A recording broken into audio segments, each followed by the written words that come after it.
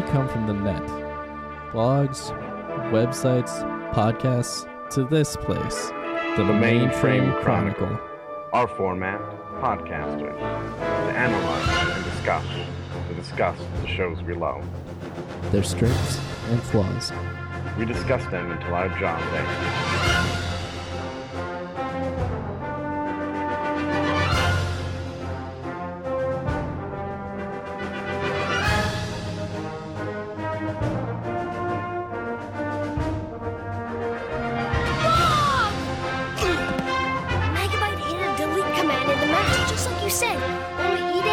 I should have copied and pasted the truth from the start.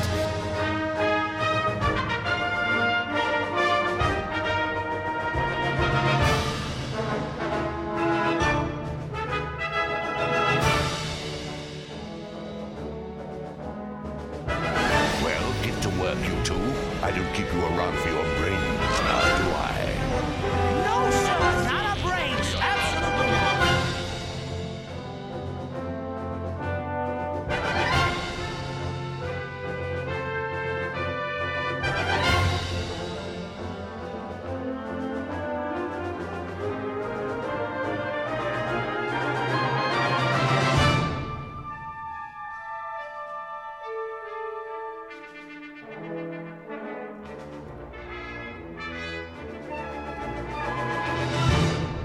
Ever heard of a door? Ever heard of a frisket?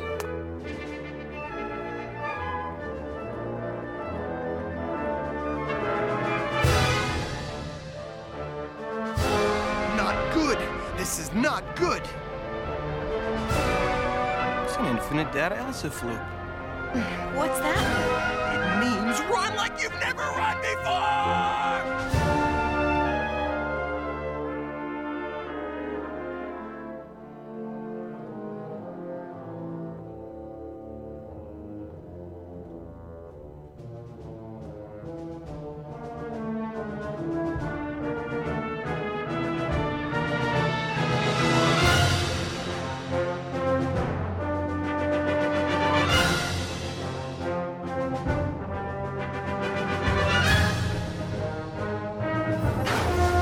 So many moods. So little time.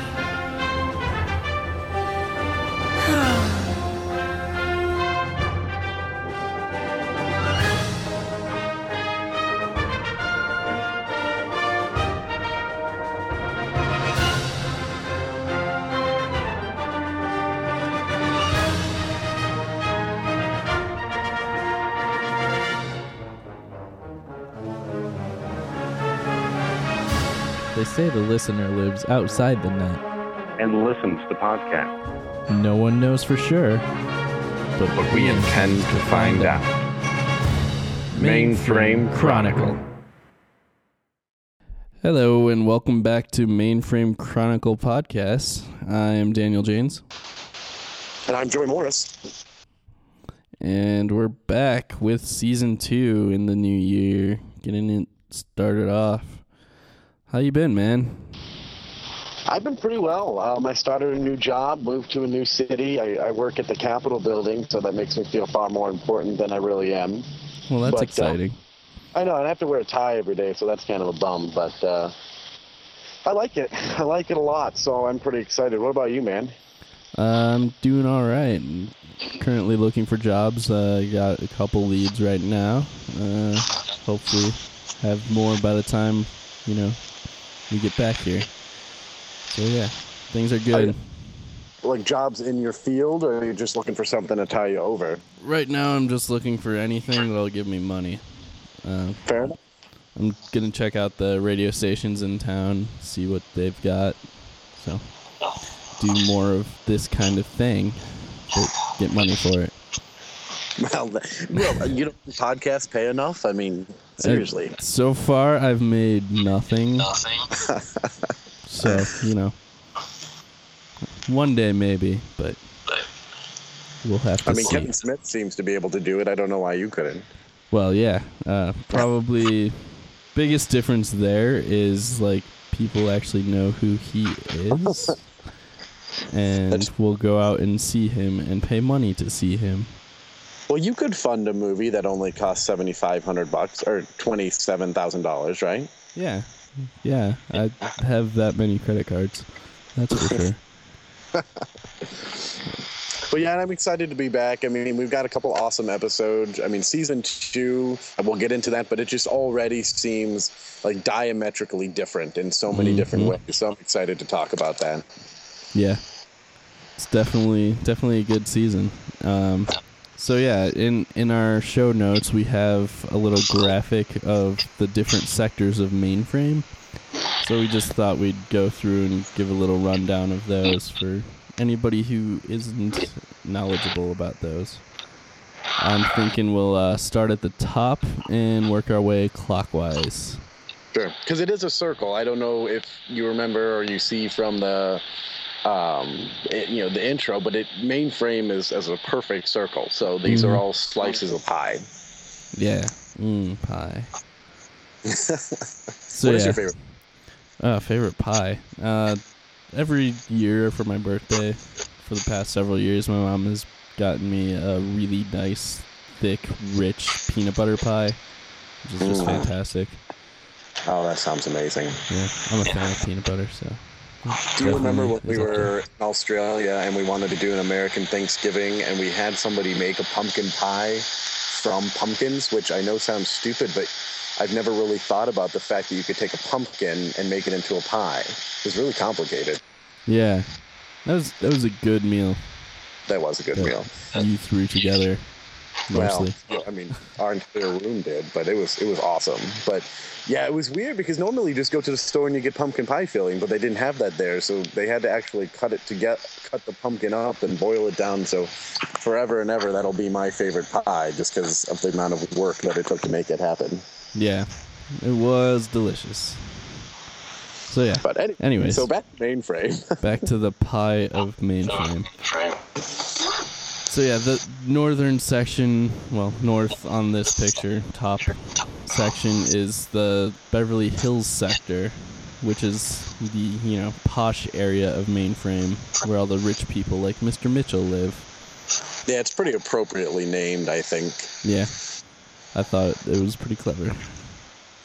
And then going clockwise, we have the Wall Street sector, which also appropriately named is the downtown business sector. A lot of skyscrapers that we see fall down from time to time when things are going down. So, my guess is that Dot has her nose into almost every faction of that sector. Yeah, she tends to get around. In not so many ways. Yeah. But yeah, I'm just saying, because every time we know more about Dot, she is an expert in something else. So I'm sure she's been around Wall Street. Yep. So the next sector we have is Getty Prime, or G Prime, as they call it in the hood. This is the industrial sector where that Megabyte took over. And that's on the outer rim is where the Tor is, his Silicon Tor, where he rules with a mighty iron fist over and Wolfgang's Laws, but we'll get to that. And Al's Wait and Eat Diner is there. That's about all we know about Getty Prime at this point. And then opposite of Beverly Hills is Broadway. This is the main business, shopping, and entertainment district. This is where Dot's Diner is. Dot and Enzo live there. It's where the Algorithm Theater is.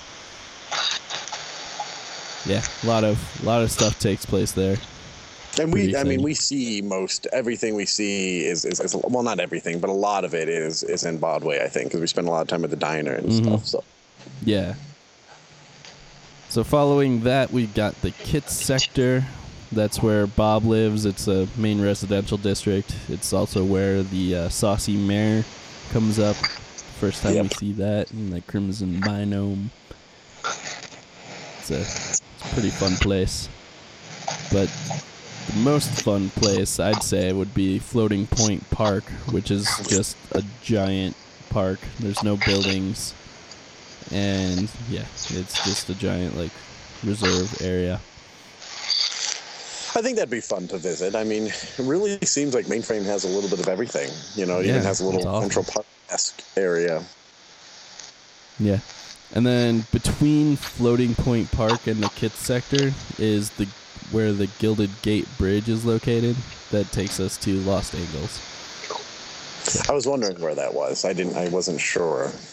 Yeah, it's good stuff there. So, quick overview of Mainframe for those of us who haven't necessarily thought about where things are. Now we have a map. And obviously in the center of the big pie is the principal office, the giant globe where Fong hangs out and takes care of business. Yep, does his Fong-like things. Yeah. He gives good advice and wiseness to the younglings. So, I mean, that's cool. I never really thought about it in terms of a map and stuff, but I remember when I was reading The Lord of the Rings, way back in middle school, I had to constantly go back to their map to know what was going on. So I think in ways this will help understanding Mainframe. You know, you can see the different sections of the pie and stuff. So yeah, it doesn't really hurt you to not understand the geography of Mainframe, but it's just, you know, adds a little bit to the experience, I think. Sure. I agree. Joey, why don't you take us into the first episode of Season 2? Glitch! Electropulse!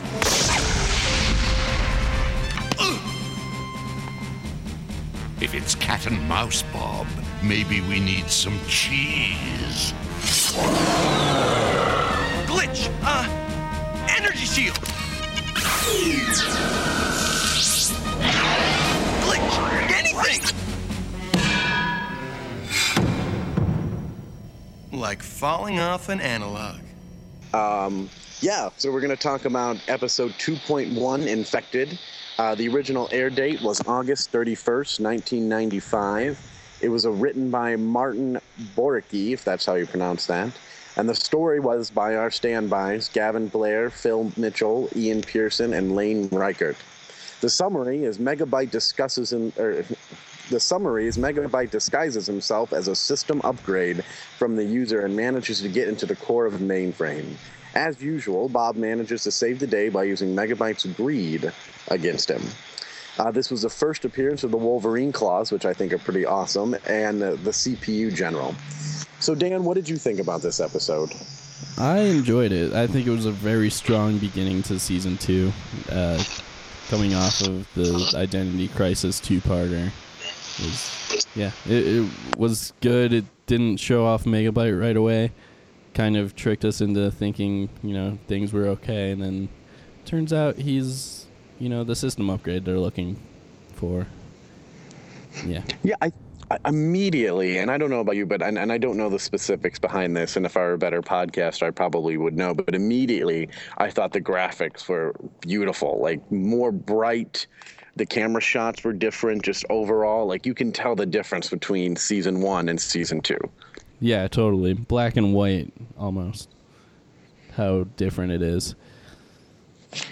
But no, I did appreciate the bait and switch with Megabyte. It was pretty clear, though I didn't really catch it before it happened. But as soon as it happened, I was like, oh, that's obvious. Like, that, yeah. You know, that's a good Megabyte ploy, you know. Yeah. You know, one thing I noticed, because they do, and you would know more about this since you know more about, like, film, but they have those, I feel like they use camera angles different. They would do, like, longer shots. You would see more going on, like, more scenery and stuff. And that was different from the first season. Did you notice that? Yeah, I definitely did. There was definitely more, like, of the tracking shots, quote unquote, where the camera seems to move, which I guess is what I'll call it because it's animation and they're not actually tracking the camera. But, you know, you definitely see more of that in this episode and the next one for sure. Yeah. And I notice in these, you call them tracking shots, right? Like the longer shots where you see stuff. But I noticed that you can obviously see the difference between Megabyte sectors and sectors that were part of Mainframe. Like they would have, you could just tell the difference, and I thought that was really good, nice detail. Yeah. That's definitely a huge step up from season 1. Is the amount of detail they have in the backgrounds and stuff like that.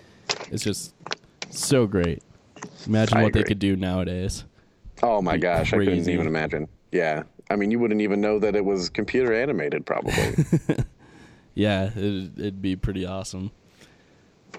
Cool. What did you think of when Megabyte came out of the box and attacked Fong? Like, what was your reaction? I was like, well, that makes sense. Yeah, I thought it was rather difficult to see Fong get hurt. Like, it really bothered me. Yeah, although him trying to open the box, the upgrade, is really funny. He's just struggling really hard. Well, he's not the biggest sprite in town. I mean, let's be honest. But when Fong was getting thrown around, I kind of had this flashback to Power Rangers. I think it was one of the movies when they walked in and Zordon, like in his case, it was cracked and the water was leaking. Do you remember that at all? I have no idea. Oh, okay. Well, anyway, it just kind of gave me that image of, like, you know, your wise master being hurt, and, you know, just really struck the chord of that 6-year-old inner me. But they did a good job. Yeah. No, it's definitely always difficult seeing the, you know, wise master get hurt, even when they're not old, like Phil Coulson in the Avengers. Spoiler alert. Oh gosh, you couldn't. I mean, who would have heard that Phil Coulson had something happen in Avengers? You never saw that coming. Yeah. So there was one shot where it had a little cleaning droid being chased by the flying discs that Megabyte threw out, and the chase scene. The Pong things. Yeah, that totally reminded me of WALL-E, when, you know, WALL-E's running around being chased by all the security droids, and then the little Mo guy is cleaning up behind him. I don't know why, it just reminded me of that scene a little bit. I've never seen WALL-E. Is it pretty good? Really? Oh, man. You should go see WALL-E. I might. I wanted to start spelling my name like that, like J-O-E, but I wasn't sure if people would get that. Oh, I'm sure they would, but I don't know if they'd approve. Sure. That'd be fun. I thought it was interesting how after after they did the upgrade and the principal office still had the shield around it and everything, and the CPU general was trying to figure out what was going on. You know, apparently if you're just a humanoid sprite, you're in charge of everything, because he tells Enzo to keep everybody calm. Like, it's the job of this 9-year-old, you know, in our terms, to keep everybody calm. It was just, I don't know. If you're a humanoid sprite, you're just God to Mainframe, apparently. Yeah. This is one thing that I noticed that I don't know if you caught on with, but there was a lot of green in this episode. Like, I did not notice that. It seemed like there was a lot of tinting, making it look greener than it should. I think the shield was green, and so yeah, it was just a lot of green that I noticed. And then when Fong's lesson comes up and he's like, use his greed, I'm like, green, envy. Green with envy. Yes, that's true. I never thought about that. See, that's the beauty of Mainframe, or of Reboot. It just has all these awesome, subtle ways of encouraging their plot. I just love it. Yeah, it's good times. What did you think of, I know we're skipping around here, but when Dot got in the fight with Megabyte with that exoskeleton, like, that was a pretty good fight. And I just love how Dot basically, you know, backhanded Megabyte with that exoskeleton. How often you get to do that? Not very often, but yeah, it was definitely cool. Exoskeleton suit is obviously a reference to a lot of things, most notably Alien. Sure. Where Ripley gets in one of those and beats the crap out of some aliens. And the alien queen herself. So, I mean, that was an awesome moment. But no, that worked out well for Dot. One thing I noticed about the exoskeleton suit, which probably isn't a reference, but it that I noticed is that one of the arms resembles a T-Rex jaw, and the other and the exoskeleton has a tail. So it kind of reminded me of Megatron from Beast Wars, where one arm is the T-Rex Yeah, that's jaw. pretty cool. I wonder if that was intentional or not. I'm sure it was. This is well before they did Beast Wars. So I don't know if it's connected in any way apart from the same guys did the animation for both. But it was just a neat little thing that I noticed. Now, one thing I did notice that I thought was cool with the whole exoskeleton fact was when Dot was squishing Megabyte. You know, all of a sudden he had red eyes and they were, you know, going out as it was getting crushed. And I think that was a reference to Terminator. I mean, do you remember that? Yeah. Yeah, totally. I thought that was pretty cool. Because, I mean, that's something I really remember as a kid watching Terminator was that scene with the lights, you know, those red dots going out. I think it was just very iconic. So I thought that worked out really well with Megabyte. Totally, yeah. And then he also, when he activates the self-destruct command, he opens up a little gadget thing on his arm that is reminiscent of Predator. You know, I've never seen Predator. Yeah. I don't know if I've seen it all the way through, but I've seen most of it at least once. You know, I love to point out when Megabyte and Bob do something so insanely stupid, because both of them are smart and intelligent and they do awesome things, and then they always just have this little bit of a thing that they let go and the whole plan foils. Like, you know, Megabyte has Bob captured by Dot and her exoskeleton, and he doesn't think, oh, well, maybe we should apprehend Glitch. You know, like, right? I mean, that's obviously Bob's sole power in this world is Glitch. So, you know, even if he doesn't know how to use it sometimes. Oh, I hate that. Glitch. Do something, anything. That always frustrates me. Like, come on, Bob, you have unlimited power in front of you. Use your brain. But, I mean, it is a kid's show, let's be honest, but that frustrates me a little bit. Yeah. One good example of the definite improvement of the graphics is at one point Enzo is kind of like faded out and you can see the diner through him, and it's a really great shot, and it definitely shows the improvement of graphics. I wonder how difficult that would be, you know, to take your character and then make them see through, like in computer animated. It probably is complicated. I'm sure it is. I'm not into animation, doing animation much, so I don't really know how complicated, but I can just imagine how ridiculous it would be. Absolutely. So I'm just going to jump into this. What do you think of the foreshadowing between Hex and Megabyte? Yeah, this is the first reveal that, you know, they're related. It's pretty... The scene is really melodramatic, which just reminded me that it's a kid's show. But oh, of course, yes. Like, I think it was cool that they managed to hold off till season 2 to reveal that. Do you think it was like they planned that in the beginning that they were going to be related? I'd like to say yes, but I don't know if they actually did. I'll give them the credit for it though, just because I like the show and I like them. So. I feel like, and I think you pointed it out, that just in the way that they are, Megabyte and Hexadecimal are such polar opposites. You know, one is chaos and one wants to control everything, and they're just so diametrically different, and I love that. And I think that's perfect when you think about the fact that they're related. Yeah. And then when you find out how they're related, I think, you know, later seasons or later shows, it's even more obvious that really fits well. Yeah, just another stroke of genius from the minds of Mainframe. So, yeah. Do you want to go into different lines that you enjoyed, or do you have anything else that you want to talk about? Yeah, I'm good on notes. We can get to the quotes. Sweet. I think my favorite was just, I think it was just Enzo, and he just goes, oh, random. You know, which is obviously, you know, like, oh, crap, or something like that. But random in this universe is terrible. You know, nothing should be random. So I thought that was pretty cool. Yep, good use of slang there. One of the lines was, if it's a cat and mouse game you want, Bob, then maybe we need some cheese.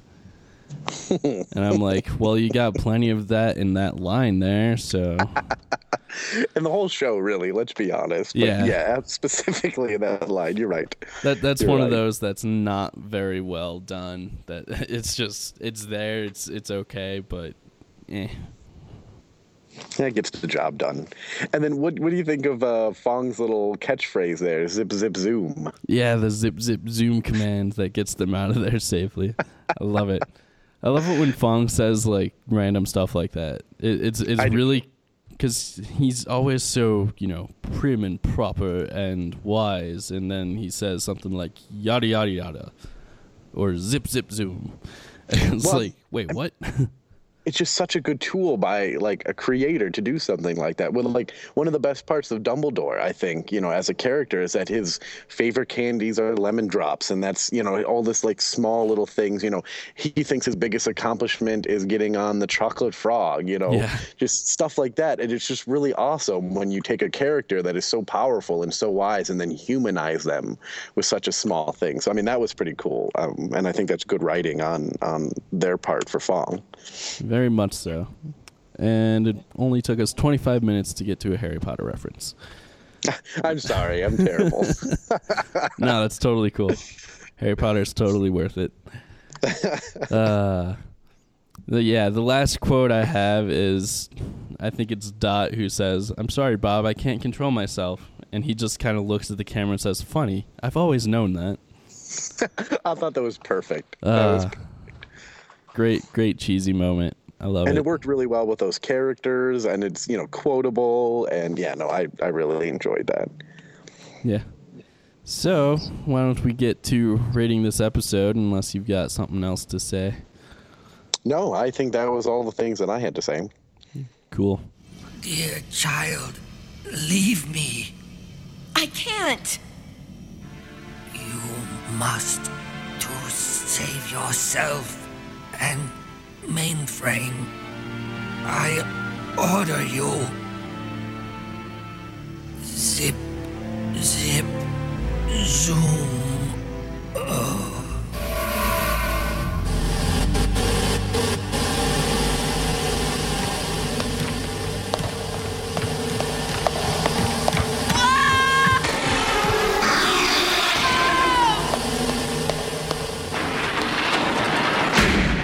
I think that this episode was very strong.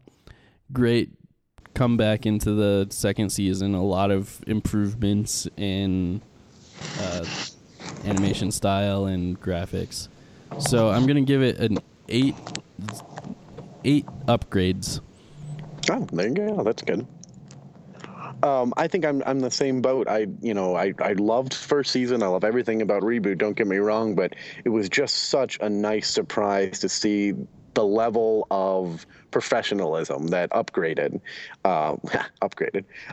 into the second season here. So I'm also going to give it 8, but I'm going to give it 8 energy shakes. Nice. Which I thought was pretty cool because I don't even think in 1995 when this came out that they had energy drinks or anything like that. So I think that was kind of a new thing for them. Yeah, definitely not to the extent that we have today. But yeah, I'm not sure. I was 5 at the time, so I don't know, but I don't think that it was a big thing. Yeah, I don't think so either. So yeah, I guess we'll move on to episode 2.02. Dan, you want to take this one away? Totally. Just as I thought. Well, what is it?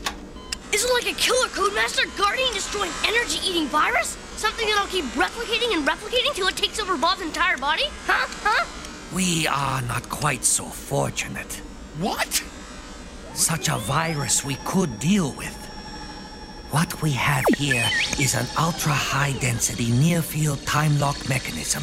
Great! Well, how can we get rid of it? I am afraid that is impossible. It can only be removed by a Codemaster. Only by a Codemaster? Mega bummer! Without Glitch, we might as well kiss our bitmaps goodbye. Thanks a lot. Sorry, Bob, but I've seen that Codemaster in action. He's Offline City! Titled High Code. Originally aired on September 7th, 1995. Written by Martin Boricki again. And story by Gavin Blair, Phil Mitchell, Ian Pearson, and Lane Reichert. This episode, Codemaster Lenz arrives in Mainframe to find Codemaster Talon and challenge him to a duel. After a fun Western game, Bob learns that Old Man Pearson was once called Codemaster Talon. The gang interferes with the duel, and Lenz leaves due to their disgusting display of honor. We have the first appearance of Lenz the Codemaster. We have the first appearance of any Codemaster that we know of. And we get the reveal that Old Man Pearson once was a Codemaster.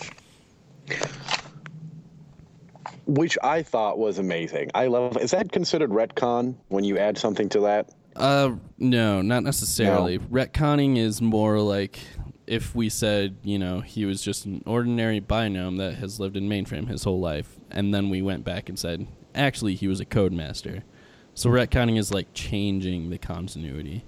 Okay, so because we never said specifically that he was just an ordinary bignome, this wouldn't be considered retcon. This is just adding to his character. Yes, that's my understanding at least. All right. Well, I thought that was awesome. And it kind of made sense. And I love Old Man Pearson, and I can see him because he's so cranky anyway. Yeah. So I can see him being a Codemaster. Yeah, it's pretty cool seeing Lenz and Talon looking at next to each other, kind of going back and forth and seeing how similar they are, but yet really different. Absolutely. What did you think of Lenz overall? Like his attitude and what he looked like? I think he's the creepiest villain we've had on the show so far.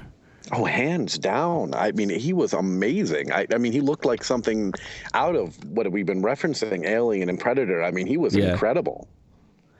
Yeah, I have a note that reminded me of Predator and that he had that kind of feel to him. Yeah. And I think it was cool, too, that we learned, because we didn't know in the beginning, but we learned that, a Codemaster doesn't necessarily have to be that race. It's a title, and you can be anything. And he just happens to be this creepy lizard alien thing. Mm-hmm. Pretty excellent fighter, too. Oh, yeah. Good stuff. Well, he takes out Bob like there's, it's easy. Yeah. In this episode, we get a mention of the web and the net as different places. And yeah, I think how that's did the you first time figure that happened. out? Yeah, I don't really... How does that work? Because I'm not a tech guru, and I thought the net and the web are the same thing. In certain jargons it is, but to me it implied that the net is, the internal network of computers. Say you have an office building with, 30 computers that are all connected through a network. So that would be the net. And then connecting to anything over the internet, the World Wide Web, if you will, to any computers outside of those 30 would be the web. And that's the understanding I got from their meanings in this episode. Because they made web sound like such a terrible place, and they were happy that he was from the net. Yeah. So that makes sense then. Okay. Yeah, which totally makes sense, because if you have a network, you can control everything that goes on it. But the web, when you get to the internet, is just everything. So you could be inundated with God knows what. No, I agree. That makes sense to me. Yeah. But I want to talk again about the awesomeness of Fong, because we've already learned, especially in the last episode, that Fong isn't a strong sprite. His power is his intelligence, and he stands up to this Codemaster and he doesn't even flinch, not for 1 second. He is so incredibly brave. Mm-hmm. Yeah, he definitely is a good leader, without a doubt. So what do you think of the Western game? Oh, the game. I thought it was really good. I'm surprised it took this long to get to a Western game. Yeah. Because they hit all the genres pretty heavy. But I thought, Bob looked good in Western reboot gear, and it made sense that the user could derail the train, and it was this whole race to defeat the user / not defeat the user. So I thought it really added to everything. Yeah, I liked the stakes of the game where, Bob was planning on sacrificing himself to take out Lenz the Codemaster by losing the game. I agree. And then he realizes that Enzo's there, and he's like, dang it. So then goes and saves the day. Well, I mean, I think that, okay, you take Bob, and you've said it yourself that he's just a kind of an archetype of this hero. And he's good at fighting, he's good at flying around and doing all this kind of stuff. But he's not, incredible at any of those things. But what makes Bob and what makes him succeed is the fact that he's able and willing, without even flinching, to take himself into this game to take out the Codemaster and to sacrifice himself. Which, of course, he'd be sacrificing that whole sector, but he's also sacrificing himself. So I thought that's really what makes Bob Guardian Bob. That gives him that extra little push. Mm-hmm. I totally agree. So the title of this episode is High Code, which is a play on the title High Noon, which is one of the iconic Western movies of the early 50s, I believe. Yeah, I think it was. Oh, and they talked a little bit about the Guardian school that he was in at the supercomputer school, and which I thought that was interesting. That, I mean, I guess you're a sprite, and then you choose to be want to be a Guardian, so then you have to go through college essentially and train and get accredited as a Guardian of sorts. So I thought that was kind of a cool little touch that, the inner workings of mainframe and the supercomputer. Yeah. So did you catch the Batman reference? Well, it was obvious. I was very excited about that Batman reference. Oh, man. Enzo to save the day yet again. I know. He's just perfect for that kind of stuff. I don't remember really caring for this character the first time that I watched it. But since he's such a good source of references and lines, he's one of my favorites. Yeah, totally. And he's the one that, all the kids can relate to and stuff. And, to piggyback off of that, Enzo is the source of my favorite line this episode, where he just talks about it. I believe he was talking about the Codemaster being offline city, which, is nothing specific or terrible, but it's just a good mainframe, solid jargon, I think. Yeah, totally. It's a very Enzo line. Yeah, I know, and I love those. So, yeah. What did you think of the Gibson coal pike? I thought it was a pretty freaking awesome weapon. It really fit, didn't it? It was deadly. I mean, it was incredible. Yeah, I don't know what it reminded me of, but there's something out there that it reminded me of, and it was awesome. But yeah, it was just an awesome weapon. I want one. I do too. I just felt like the Iron Man 2 line when he sees Black Widow and he looks to Pepper Potts and he's like, I want one. I mean, that's the same kind of desire, I guess. Did you notice that the train had the number 9502 on it? I did not. That is, and I'm, obviously I looked this up. I didn't know this off the top of my head, but it was the episode production number, and it's just little tweaks like that are pretty cool. I like those. Yeah, good little Easter egg for very, very few people to recognize, but totally cool once you realize them. I mean, that's why I like going through and doing this podcast. If for anything else, that's stuff that I get to notice now because I'm paying attention. So, do you have any other references?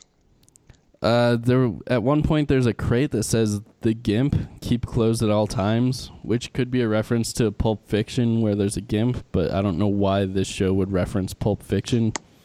When did Pulp Fiction come out? I think it was 95. So it would have been around the same time? Yeah. Maybe I didn't notice that. The year before. 94. It came out in 94, so. I didn't realize it was that old. I know. It doesn't seem like it. But. No. Well, I don't feel like the GIMP is a proper thing to reference and reboot. Right, that's kind of my thought on that. So, I don't know. Yeah. Do you have anything else, or do you want to jump into ratings? I do have another quote that it was when they get into the game. Bob says, "A Western game. How fitting," because the name of the episode is a parody of a Western movie. That's true. And they had a pretty good Western showdown, you know. Yeah, at the end, out in front of the Dot's Diner, they've got Talon on one side and Codemaster Lenz on the other, and Old Man Pearson's like, "No, I will not fight you." And then Bob's like, "Yeah, you're going to have to get through us." And Dot and Enzo show up and like, "Yeah, get through us." "Oh, your honor is amazing. I've never seen such honor. I shall not kill you for that purpose." Which, of course, is cliche, but pretty awesome. And it really, and I don't remember much about Codemasters in the future, so I don't know if they come back. But, it adds to that level of not hierarchy, but, if you're a Codemaster, apparently you're also very honorable. So that was kind of cool. Yeah, totally. I wanted to see a fight, though, between Old Man Pearson and Codemaster Lenz, just because. I mean, I understand why it worked out the way it did, but I really wanted to see a fight. It would have been cool. I imagine it would have been something like Yoda versus Count Dooku in the Star Wars prequel trilogy. Probably. With Old Man Pearson just bouncing around all over the place. And yeah. Now, do you think it's the power of the Codemaster that had him grow twice the size Codemaster Lenz, or do you think it's his race that was able to do that? I don't know. That's a very good question. Probably not the race. I don't know if that would make sense. I mean, not that anything really makes sense. It's mainframe. It's a world inside a computer. So I agree. But I feel like that's not too far of a stretch that the power of the Gibson Coal Pike would be able to do that, just because it was cool. Yeah, totally. So, do you want to go in and rate this? Yeah, why not?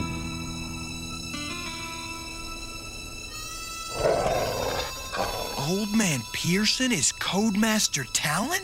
That's what I entered the game to tell you.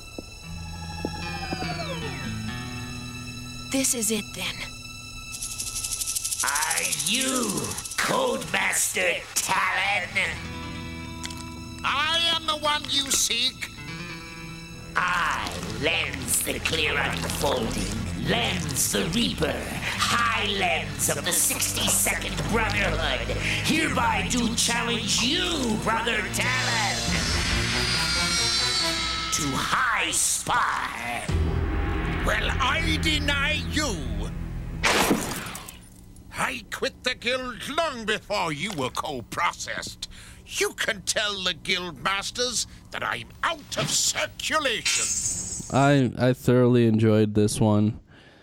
Good introduction to Codemasters, which never really appear again until the online comic, but that's way down the line. So, yeah, good references, good Western feel to the show.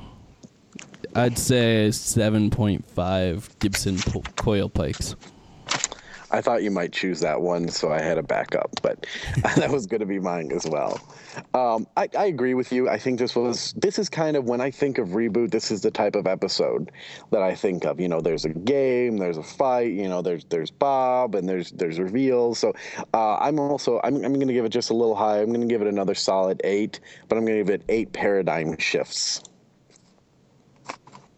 Because that was a power that the Codemaster was able to use. I thought that was pretty cool. Yeah. Cool. Good. Why don't you take us into episode 3 then?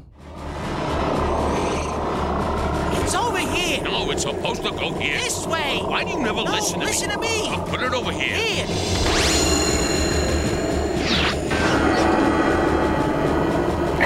Slash, status report. Sucker Command. Leech Command. Yeah, that's It's in Position. the place. Well, then proceed with energy drain immediately. Yes, sir. How do we turn this thing What on? are you asking me for? Well, because... I don't remember. I used to know. Is this it? You made me forget. Push the button. Push the button. No, you push it. You push it. Every time I push it, something bad It doesn't matter happens. who pushes okay, it. push it. All right, I'll push it. All right, we're going to move into episode 2.03, When Games Collide. The original air date is September 14th, 1995. It was written by Jono Howard, and the story by, again, Gavin Blair, Brendan McCarthy, Phil Mitchell, Ian Pearson, and Lane Reichert.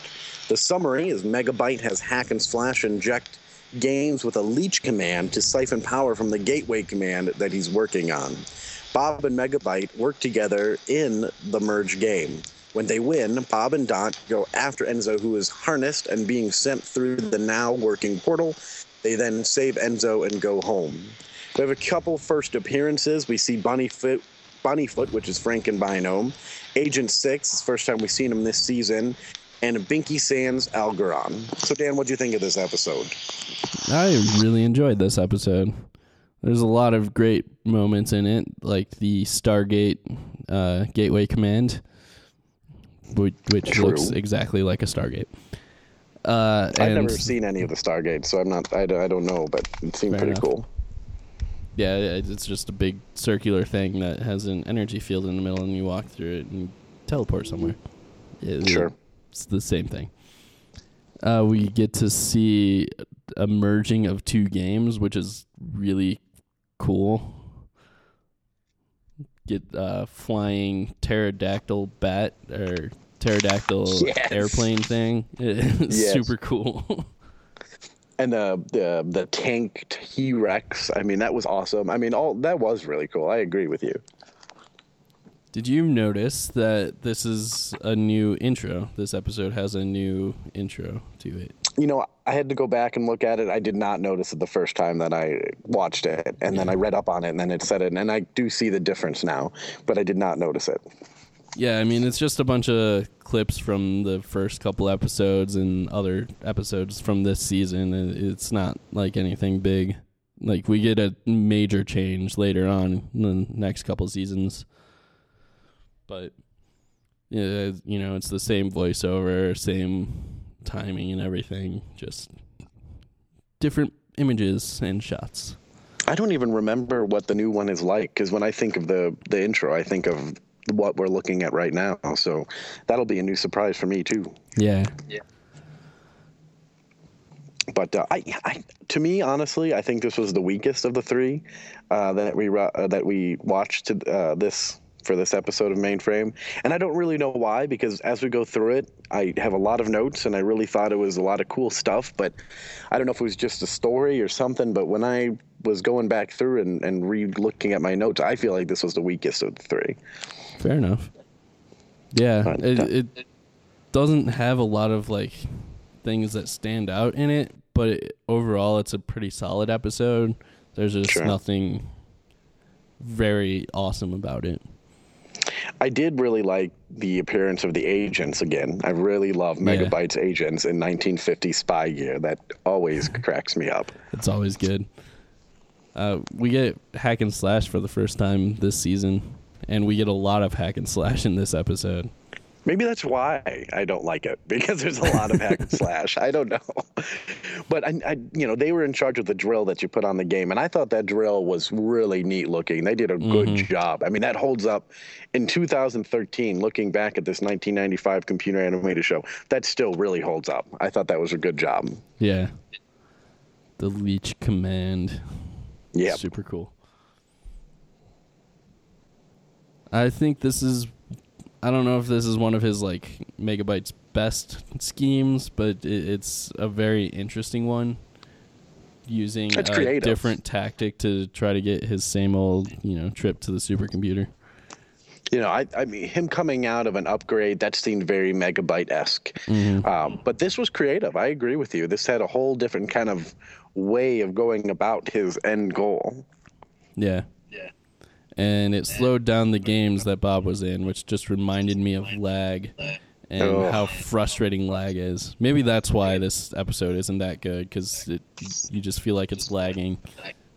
God, I remember when we were in Australia and I was playing that Red Alert game you had me borrow, or you let me borrow, and it lagged one time, and in the time that it lagged, an entire section of my base was destroyed, and I was so angry.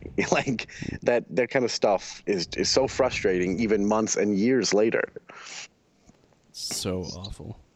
Now, that's something I wanted to bring up. When they're in the game and they're trying to fight that, I don't know if that was the user or what it was, but that laser cannon in the middle of the area, you know what I'm talking about? Yeah.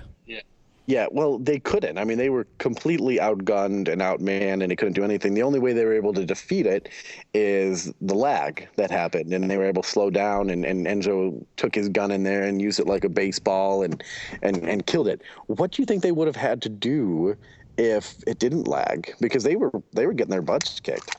Yeah, I don't know. It would have been interesting for sure. Would have had to somehow sneak up behind it and plant a bomb on it or something.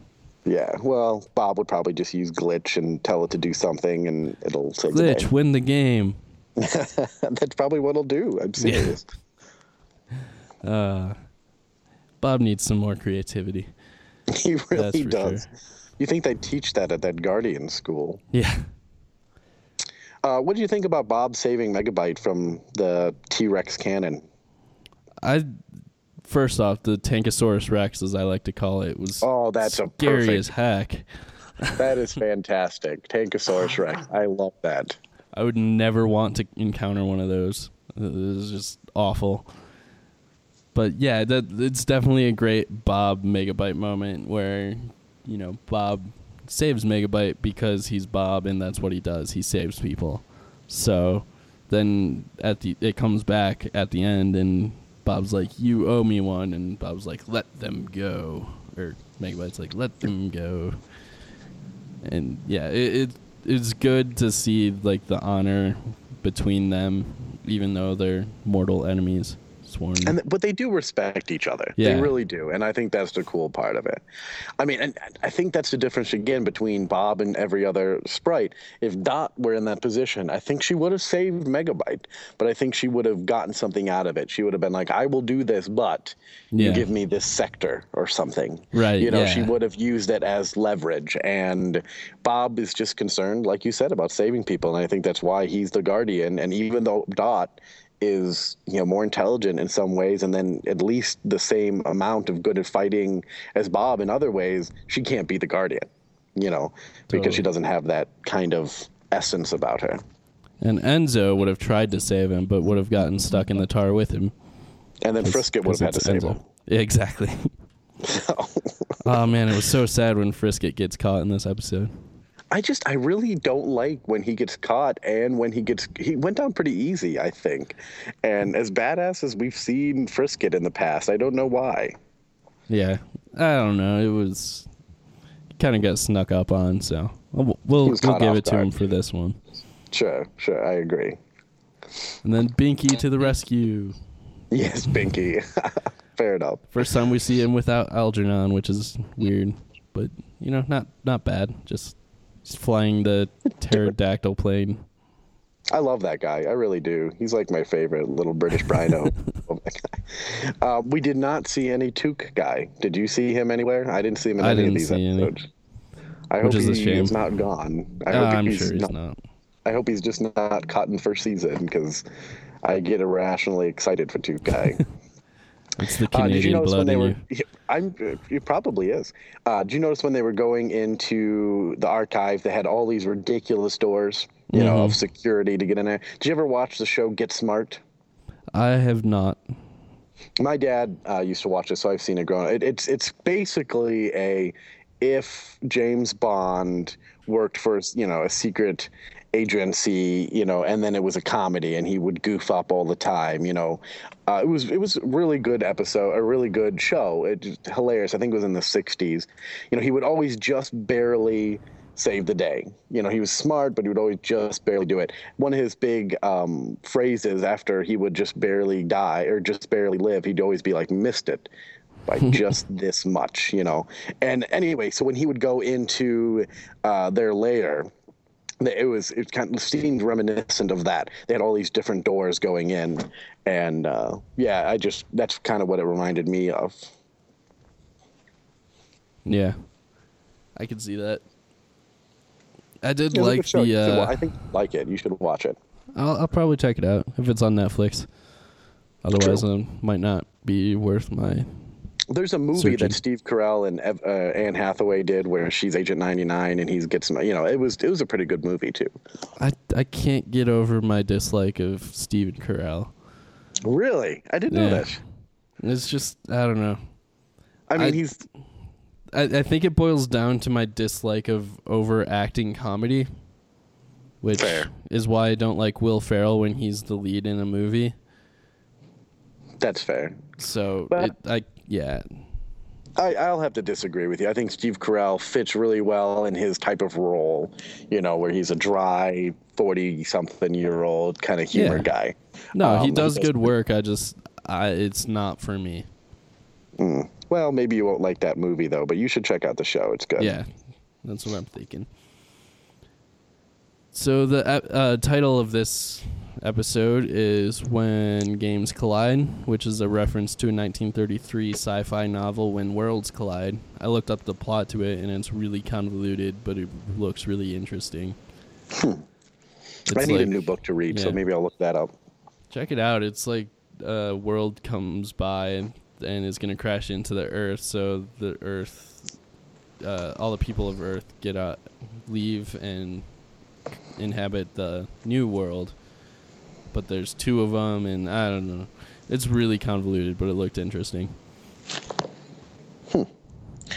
I love all those different kind of references. And when you watch Star Trek, too, they have all the Shakespearean titles and all sorts of stuff. I always like the background behind the reason why something is named something like that. So that's pretty cool.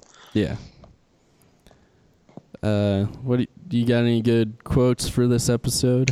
I didn't write down anyone. I did write that there was a binome that had a little bling bling that said swag on it. I thought that was pretty cool.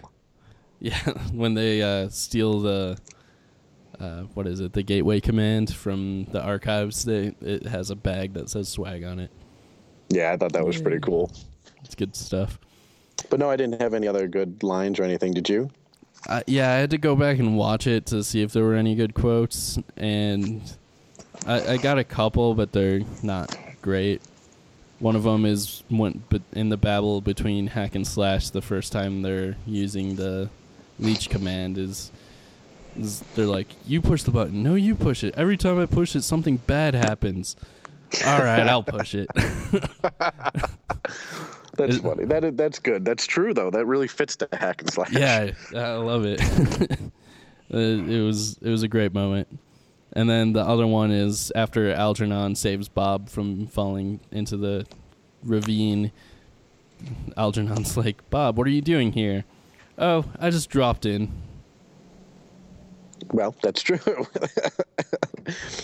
Yeah, not great quotes in this episode. No, but that's a really reboot type of joke, though. Mm-hmm. So that's true. We did get to see Herr Doktor again, which I don't really care for as a character. I just really like saying his name. Yeah, and we get introduced to Bunnyfoot. The Franken binome. Yeah. He never really gets named, but that his name is Bunnyfoot because he has a bunny for a foot. Yeah, I love that. That cracked me up. You know, little Igor kind of megabyte minion. I thought he was cool. I really like that. Yeah, he's a great character, even though he doesn't have a lot of screen time or anything. He's just fun to watch and see. But I had nothing left for this episode. But it was, you're right. You know, it wasn't a bad episode. I think it came off the heels of some really strong episodes. Totally. Oh, Bob. No hard feelings.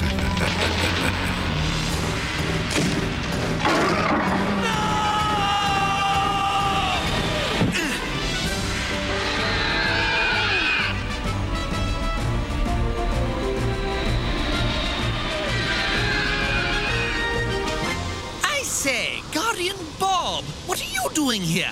I just dropped in. So yeah, what would you give this?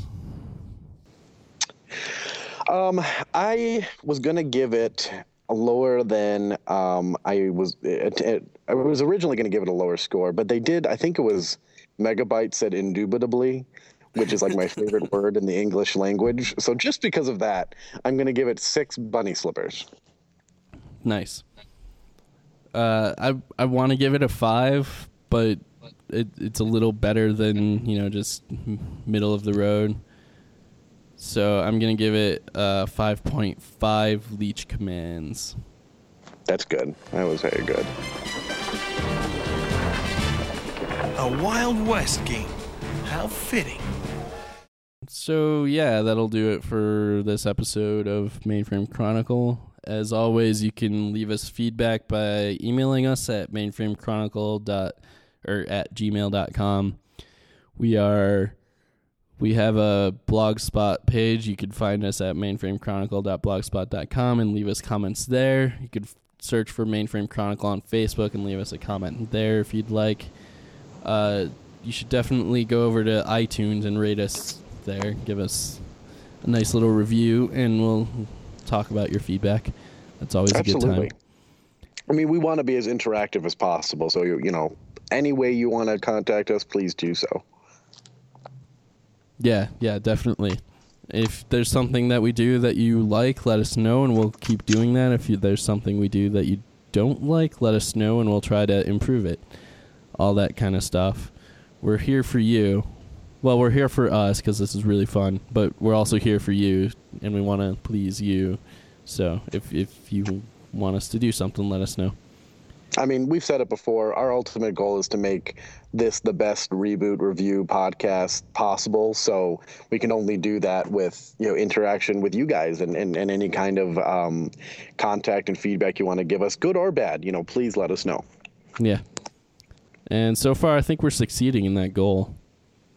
Yeah, I mean, we are the best. Unfortunately, we're also the worst, but we're also, the best review podcast of Reboot on the internet. So yeah, if you like this episode or this podcast, you could definitely check out Rogue Arrow podcast and the Cinemasters podcast, both of which I co-host and produce.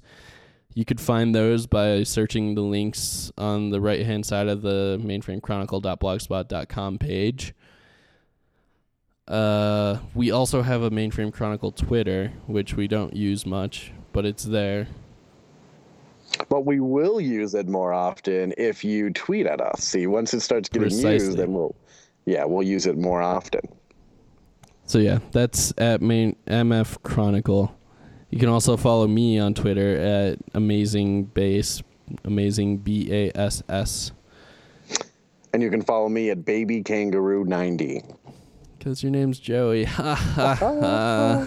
I'm still really nervous about telling people my Twitter handle because some people just don't get it and then they look at me weird. But whatever, I like it. Well, you could just look at them weird and be like, "What? Bring it." Exactly. I got nothing else. We'll be back in a month or so. We'll be back. Contact us. We'd love to hear from you. And yeah, definitely give us feedback. There's only like 10 or so episodes left, so time's running out. That's true. Let us. We can't change too much towards the end of the season and series, so go for it. Yeah. Cool. That's all for now. I'm Daniel Janes. And I'm Joey Morse. Stay frosty, my friends.